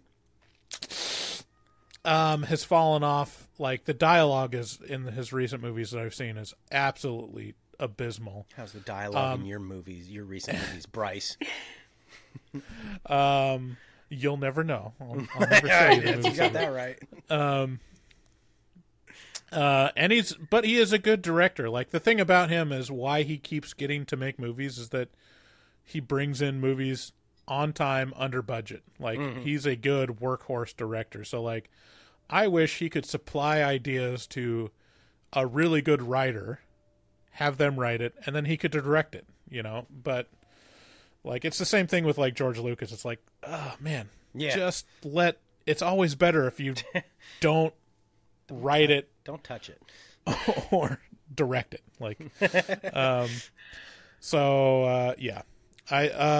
Sam calls back to finish his thought. And another thing, why do they even need to tell these people that have no idea about modern society that the year is 1897? That makes no sense. They've got nothing to compare it by. It could just be 1997 for all they know. I hate this movie. He hates it. True. Next. I'm back. It's the beast from the Northeast. It has certainly been a while. I don't have a question or anything to say about any specific episode. I just was curious when the last time you guys went to a drive-in movie theater was. And if you guys even like those, or if they're even around your area. I doubt that they're on the island, David, but I could be wrong. Anyways, hope to call in a little bit more often going forward, like I used to. And I enjoy Babyface Billy whenever he calls in. I just listened to the episode where he did that. And I am Team Babyface Billy. Anyways, alright. Until next time. See you later. Yeah, when was the last time you were at a, one of those drive-ins? I haven't been in a drive-in since I was probably 13, but I do know there's one that exists in Newburgh, that's still around. And then every once in a while there's, events, especially during COVID, up at the fair, they had, a drive-in thing, probably in October. It's a seasonal thing, the Cinema of Horrors drive-in. Remember when we almost got involved in that and then didn't care enough to pursue it? Yeah. Well, that was a weird thing. Yeah, it's a good question. There is actually the remnants of a drive-in maybe 20 miles away from us on the mainland, not one here on the island. But yeah, you definitely drive past it on your way out here. The last drive-in movie theater I went to was for Terminator 3, and it was the West Wind Solano Drive-In in Martinez, California. And it still exists in Martinez, which is, or I guess in Concord, which is where a lot of my family hails from. So there you go. That was the last time I went to a drive-in. I don't even know when Terminator 3 came out, but it was probably 2005 or something like that. Terminator 3. Let's see. What year? 2003. Okay, so there you go. It was 20 years ago. I was just graduating high school. How about you, Jordyn? Any drive-in movie theater experiences? Yeah. First of all, I'll have to say Terminator 2 is my favorite movie of all time. So good. Oh, stop it. Last drive-in movie I saw was The Dark Knight at a little drive-in in Cuba, Missouri. And I don't know that I don't think it's still open, but I do remember just being very frustrated because I wanted to watch the movie and I went with a bunch of friends and I couldn't really hear. The little audio boxes weren't really the best quality. But yeah, I had to watch it again in an actual theater. I would like to have a drive-in. Actually, I'm kind of getting a little nervous. It seems like COVID rates are rising where I am. And I don't know. I think a drive-in done right is a decent idea. I like being away from people. Also, I got pissed last night at the theater. People do not know how to act in the theater. They're loud and obnoxious and just having full conversations. I can't handle it. Yeah. No. Yeah, there's benefits to the drive-in theater, and downsides. Downside is definitely the audio sucks, because either it's the audio box that's a mono speaker that sounds like it's being communicated through a tin can, or it's a radio over the air with your radio, which is also usually not that great. But, you know, drive-in theater is the best place to, like, drop a digit or, you know, get a handy, you know, you know, versus a theater. I mean, isn't that why drive-in theaters exist, is, like, so you can, like, have your own little world where you just say, like, oh, people aren't around, we can just make out and fool around in a car. There's a weird rule where if you're in a car, you just believe you're miles away from other people. I gotta say, you're though, literally 9 feet away from another person, but like you could yell at them like you're going to murder them. But if you like take away that window pane, all of a sudden you're like, well, we can make this work. I gotta say though, I when Jordyn was mentioning that she saw the last time she was at a drive-in was at a place called Cuba, Missouri. I started looking at Missouri in order to find Cuba, which is another place. And I got to say, this is a real problem with Missouri that Missouri seems to have now that I'm looking at the map. There's lots of places that just are incredibly unoriginally named. For example, let's start with the biggest offender, Kansas City. And then it goes, then there's Washington, there's Salem, there's California, Missouri, there's Piedmont, which is a very big town in California. Springfield, Salem. Like there's just a never-ending atrocity. Centralia, Mexico. I live in Washington, Mexico? Missouri. I live in Washington, the second place you named. But I grew up in Bell, Missouri. Belle. Beautiful. Oh, in I French. see it. And I went next to Bland. I went to junior high in Bland, Missouri. Oh shit, girl. That's pretty bland. So wait, there's a Bell and Belleville? I guess so. Belleville? Wow. Illinois. Is there a Belleville, Missouri? Oh, is that in Illinois? Okay. Bland, I assume, hasn't changed very much since I don't know how long it's been since you went to high school there, but I went to junior high there. Just junior high. Oh, my. Sorry. Yeah, it hasn't changed a lot. I mean, we do have boring Oregon, so I mean, you know, people in glass houses. I don't live in that terrible state. All right, moving on. Let's hear from one of our favorites. Hey, it's Robert the Farter. So I just know that you guys are big music fans, Bryce and David, and I am too. I listen to a lot of 80s music. But anyways, I was listening to Phil Collins' catalog, and I've heard it before, but going back, his first 4 albums are so good. So, I mean, you probably have heard them because, yeah, they've been out for a while, but if you haven't, you should listen to them. And I was also listening to Billy Ocean's catalog, which is also really good. Anyways, it's Robert the Farter. Yeah. Okay. Well, thanks for the update, Robert. Yes, Phil Collins is good. Is he? Have you listened to those albums, Bryce? I haven't. Well, his first album, I mean, In the Air Tonight is probably the most influential song of the 80s. The most influential song of the 80s? The most? It could be. A case could be made for it. Okay. What do you think, Jordyn? Have you listened to Phil Collins? I've listened to Phil Collins, but not recently. But yeah, I get it. Phil Collins is a classic. I don't know. It's really fun being a parent and introducing your kids to cool music, especially like, God, I don't know if you have a lot of K-pop fans that listen to this, but the K-pop fans are like very, what's the word I'm looking for here?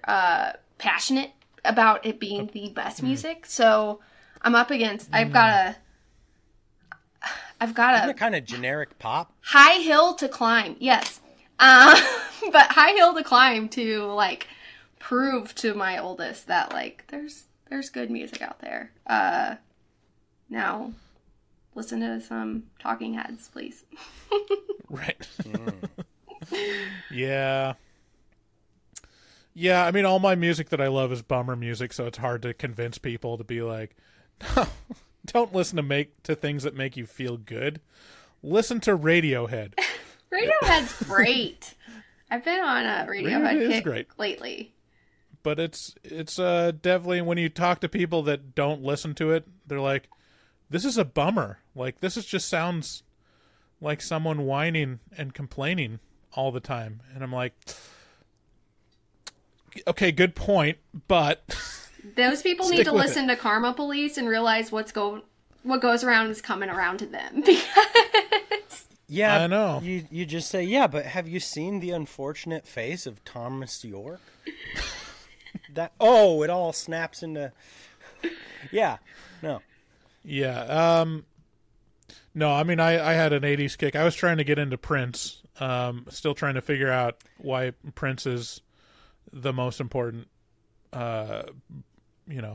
musical artist, and then getting a little glimpse of like that, and some of the songs are great, but the ones that are like popular, I'm like, yeah, they're just like, what? I'm just not that into it. Yeah, it's a much more fun time to listen to Michael Jackson. Like, right. You want the good, fun version of Prince? Listen to Michael Jackson. Like, right. It's fucking incredible.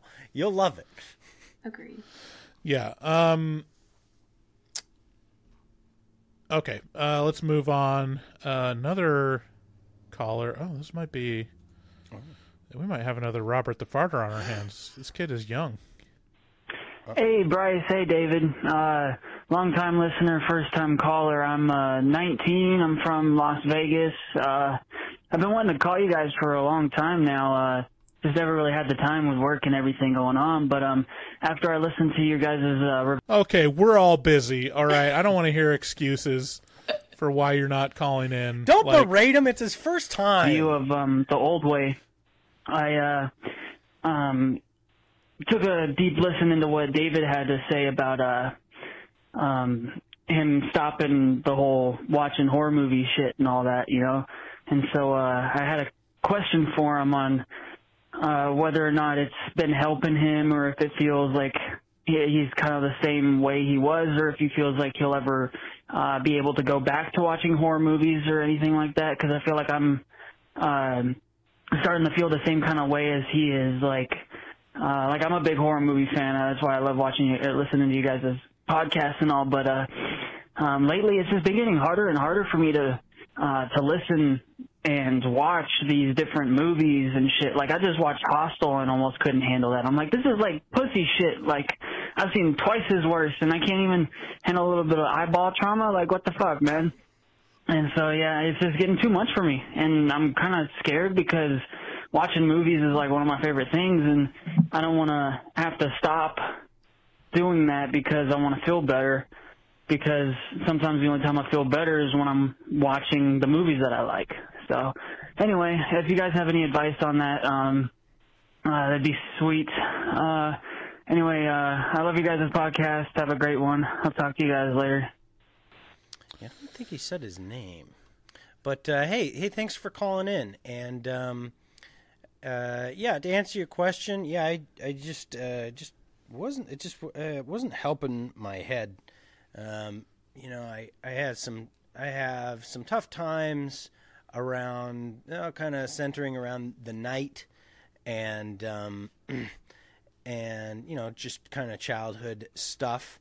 And so I kind of just identified that horror movies were, especially like violent ones, but also just the tension that builds.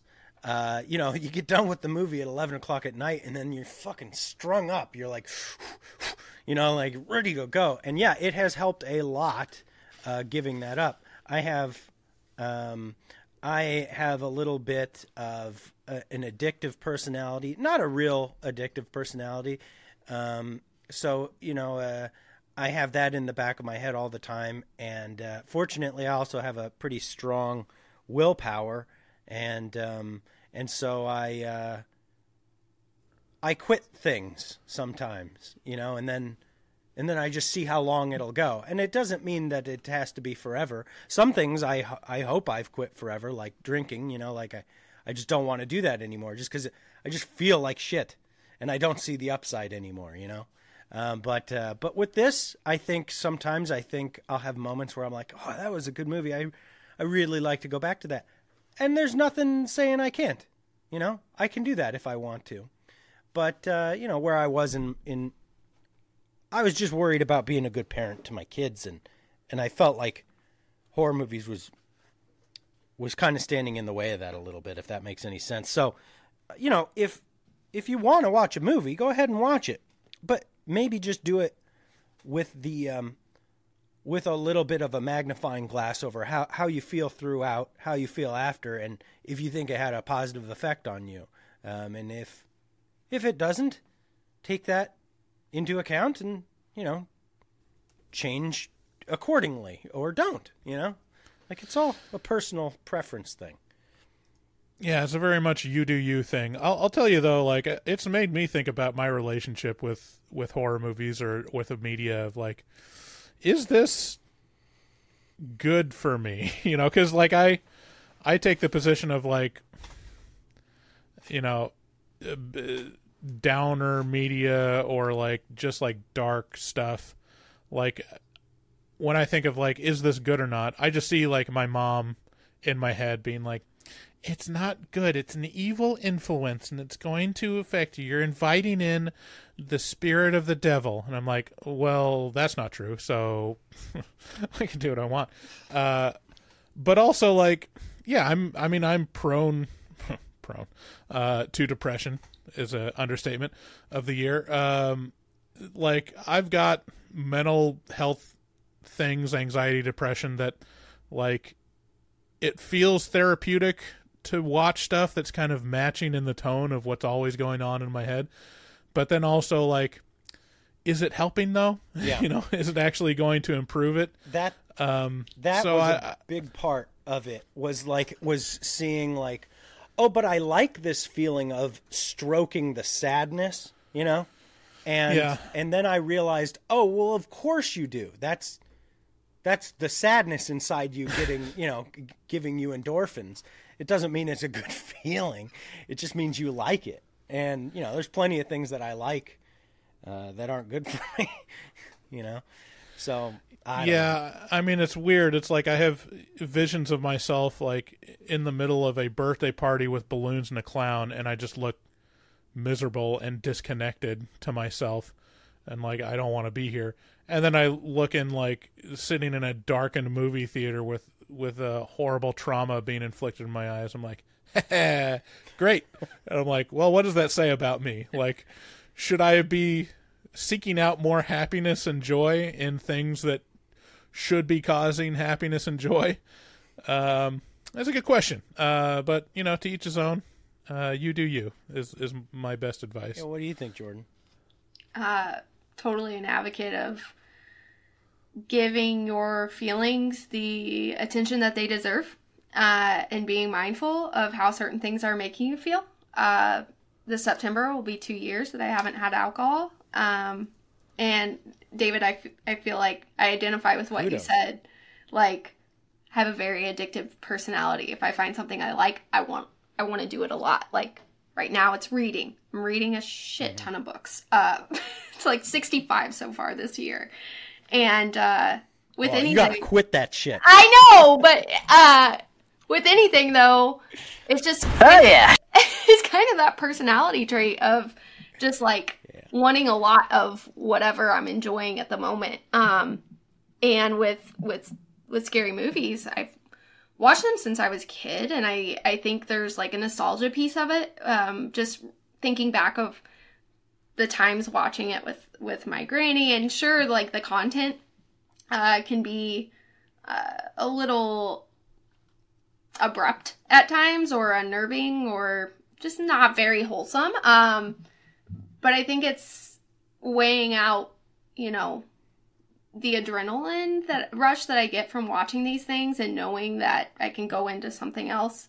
For me, it works. But with that being said, I get I get one, not wanting to subject yourself to those things, like those mindsets, putting yourself in that state. And I also love the idea of testing it out and seeing what changes. So I like this voicemail. I think it's, for a 19-year-old to be wondering about this, feels like a very mature thing to call out and wonder about. So good luck on that journey. But yeah. And I'm sorry to interrupt. There's just no wrong answer here, you know? There's just what's right for you, you know? It's like, oh, if I quit horror movies, it's like, well, who said you got to quit? You know? No one said you got to quit. But if, I watched fucking almost 5 years of horror movies nonstop, and it wasn't just the reviews you hear on this.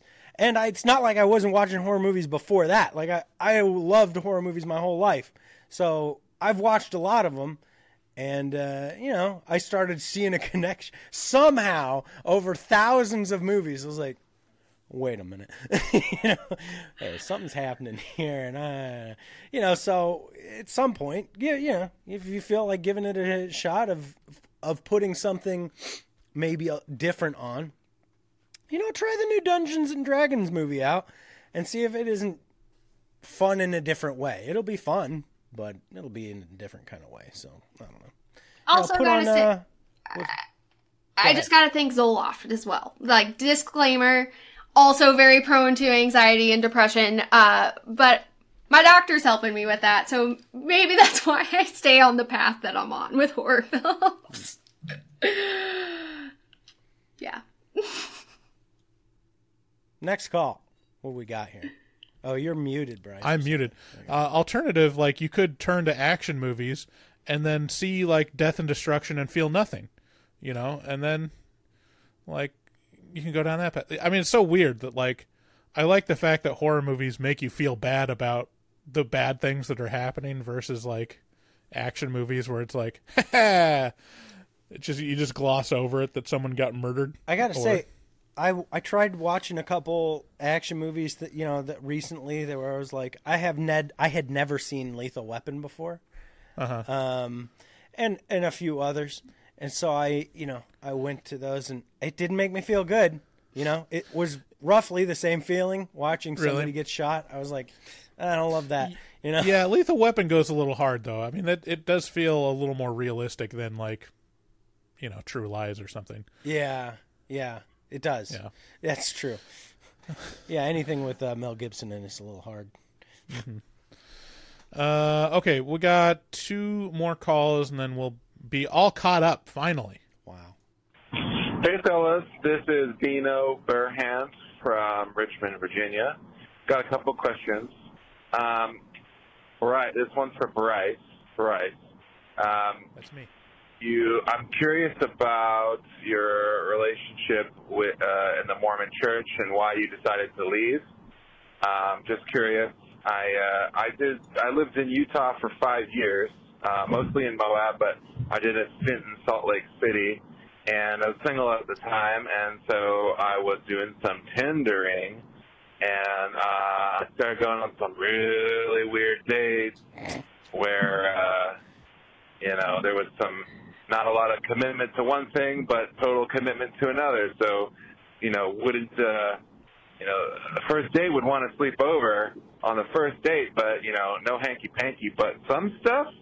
And then I learned about soaking and docking, which I never participated in. But it'd be really fun if you could explain to the audience what soaking and docking is. Eventually left Utah. Beautiful state, but, curious about learning more about why you decided to leave. Then I got a question for David. David, I would love to hear if you can offer us an update on how things are going with your transition. Just really curious how it's going for you, and just want to send you love and support. But that'd be cool to hear how that's going. So, all right, guys, keep it going. Love you. I'll answer first. It's weird. I did the transition, and then I've been detransitioning for a while now. So thanks for asking. I wouldn't be surprised. This is the first time hearing of it. I know. Well, it's been, everything's not everyone's business all the time, Okay. So, it's true. it's fortunately for me, I didn't make any, rash decisions, and all my unit is still intact. So we're, Okay. But who's to say that I won't, come on. It's a fluid thing. So, but Bryce, what about you in the Mormon Church? Let's hear about soaking and docking here. I think I've probably talked about it in the past episode, but like the Cliff's Notes version, which I don't know if is a timely reference or not. Does Cliff's Notes exist anymore? The Spark Notes AI version is. Anybody here ever soaked or docked? Anybody been docked? What is that what is docking? I know what soaking is. I had to look up docking the process of... No, docking, according to the Urban Dictionary, is a very intimate and intense sexual act performed by two uncircumcised men.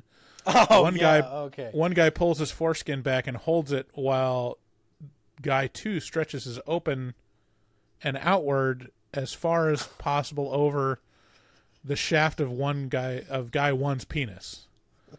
So it's like... Yeah, I mean, don't knock it till you try it, I guess. was on a podcast today, kids.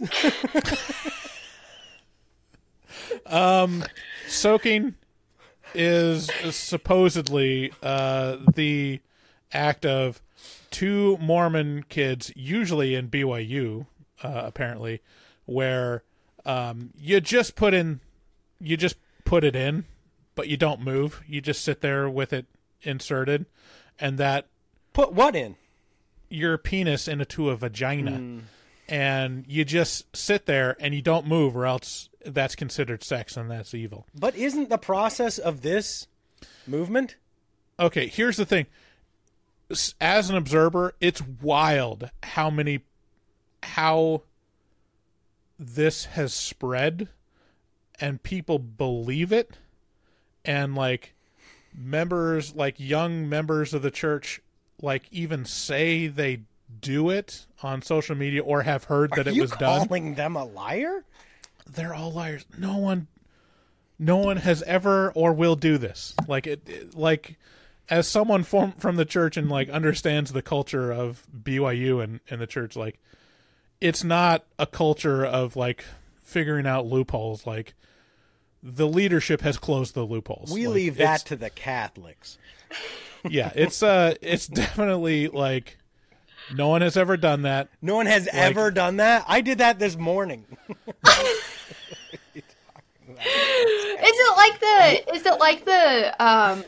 Well, the extension of it is... Wait, so I want to hear this is where it gets question. wild. Hang on, I want to hear your Hold question. on, before we get there, it's extended past soaking, and now the is jumping on bed. The true theory is you get a friend to jump on the bed.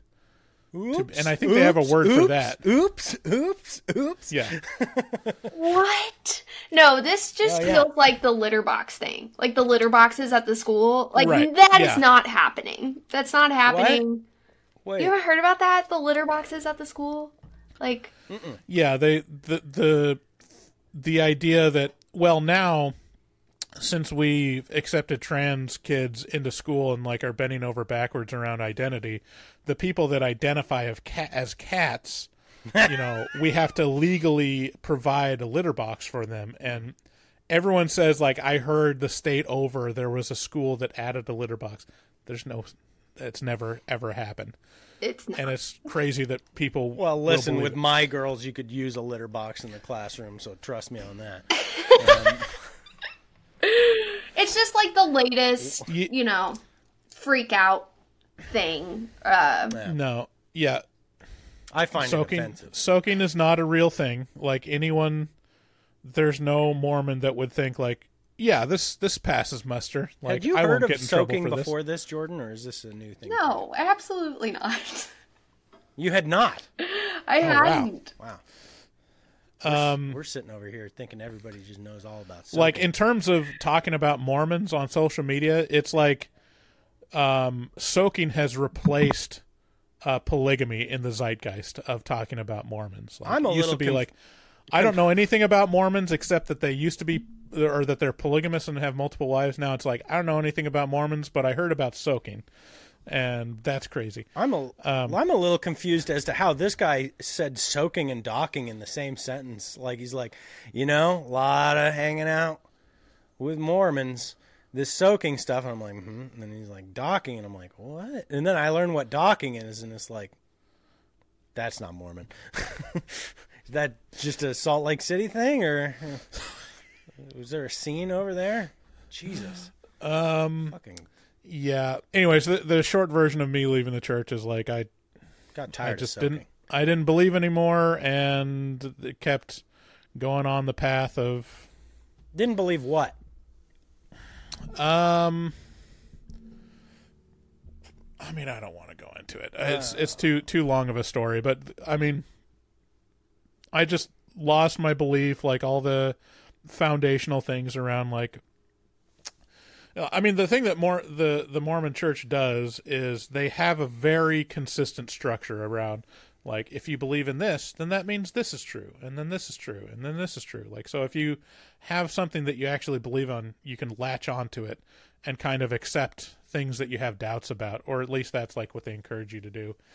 And a lot of those things, like, kind of fall apart when you really dig into, the reality of it, but also just like seeing policies hurt people that I like, and have them just double down on the super conservative stuff, and like not really adjusting to.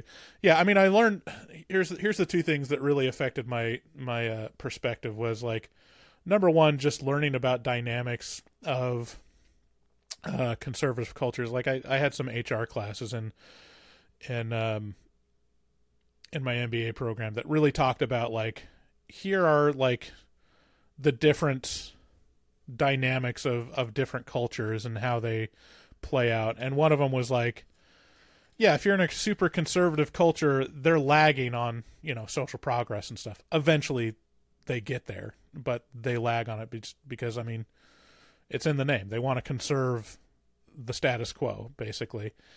And I was seeing that in the church. It's like, oh, obviously they've changed over time, and then, but they say, like, oh, this has always been the way, or like it's being led by God, all these changes, and we're just waiting until we get the go ahead. But it always seems to be in line with where the culture is going, just as a lagging indicator. And then just reading 1984 and being like, oh, this is my life. This is like exactly how this works, is like how you change. I mean, it's just about gaslighting. You change history and then you rewrite history and say, oh, it was never that way. Like, even though, like, I remember exactly what I was taught when I was a kid and how it's changed over time. And they're like, no, we never taught that. I'm like, okay, so I'm out. I didn't take it lightly. It took a long time, and I stayed longer than I thought I would have, to be honest, in retrospect. But yeah, it's not for me. And he calls back and has some more. Let's hear more from Dino Bear. Hey guys, it's Dino Bearhand again from Richmond, Virginia. I was re-listening to the Exorcist episode from way back. I grew up not, knowing about this movie, but I don't know what got into me, but I watched it and then immediately watched the true sequel, Exorcist 3, aka Legion, and got just so enthralled by this story, specifically Exorcist 3 Legion. The atmosphere in that movie it's so wonderful. It's like a film noir, and the detective Kinderman, played by George C. Scott. I can't get it out of my head. It's so like histrionic, and some might say it's like overacting, but I just thought it was just so fantastic. I then it was going deeper into my obsession with the story. I ended up reading The Exorcist, which was very, very close, a very, very close adaptation. The movie was a close adaptation of the book. It was fantastic. I would say my only gripe, and it really wasn't explained in the book, is when Reagan is, starting. She's obviously playing with that Ouija board, and that's where Pazuzu comes through or reaches her. But I'm not really satisfied with how Pazuzu comes from the Middle East all the way to Washington D.C. And then but otherwise, I'm reading Legion right now, and it's just wonderful. So I wonder if you guys have seen Exorcist 3: Legion. All right, take it easy. Bye. Yeah, I didn't even know it had the subtitle of Legion.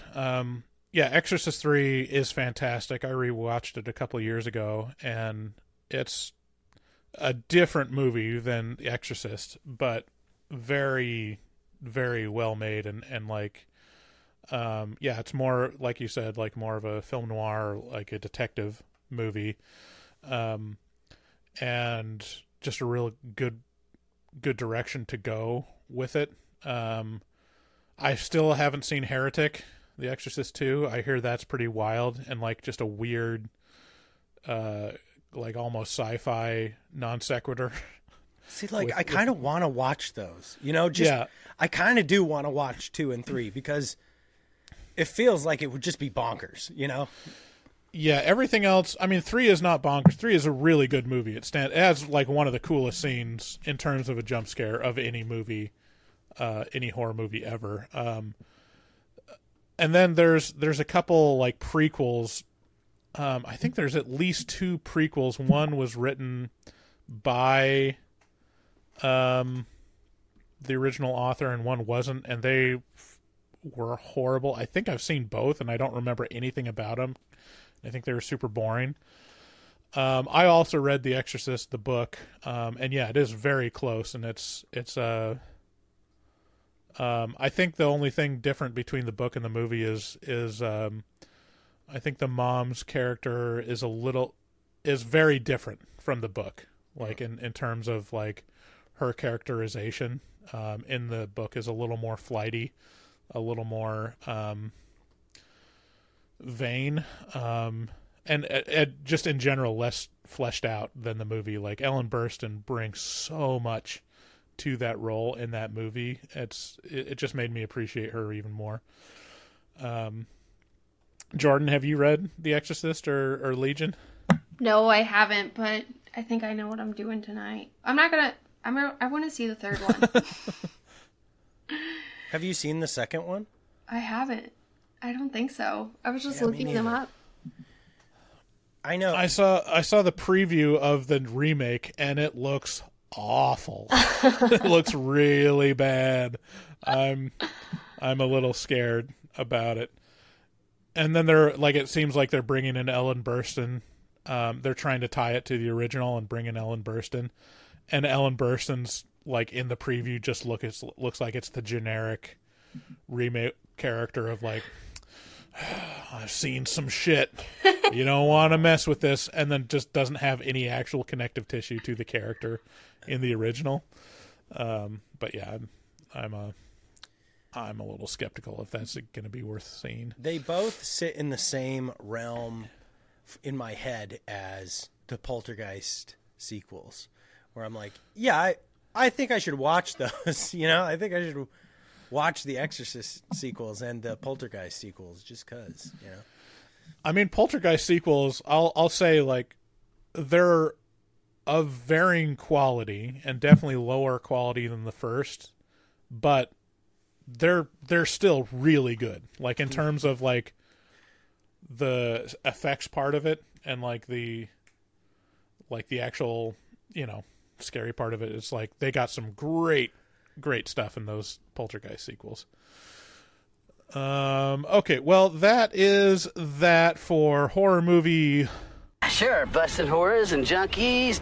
Because Christ was saying that we're all... Oh, this is a shitty one. Ah, Bryce. No! Cut that out, please. You little hoa. But all this over some dead hooah. Hey, she was a hooah. Mama's a hooah. Hooah. Fart, please cut out. Please cut out that last bit, please, or else we're going to get a strike. All right. Well, thanks so much, Jordyn, for coming on. Hope you had a good time. I had a blast. Yeah, thank you very much. This was fun. And yeah, thanks everyone for listening. Go check our Patreon. Go check out all the things. If you want to leave a voicemail, call 682-253-4468. Until next time, we'll see you on the Flip Flop. Good day, sir. Good day, sir. You lose. You get nothing. Is that the raincoat? Yes, it is. I just took a stroll through the scraggly woods. He had no face. Horror.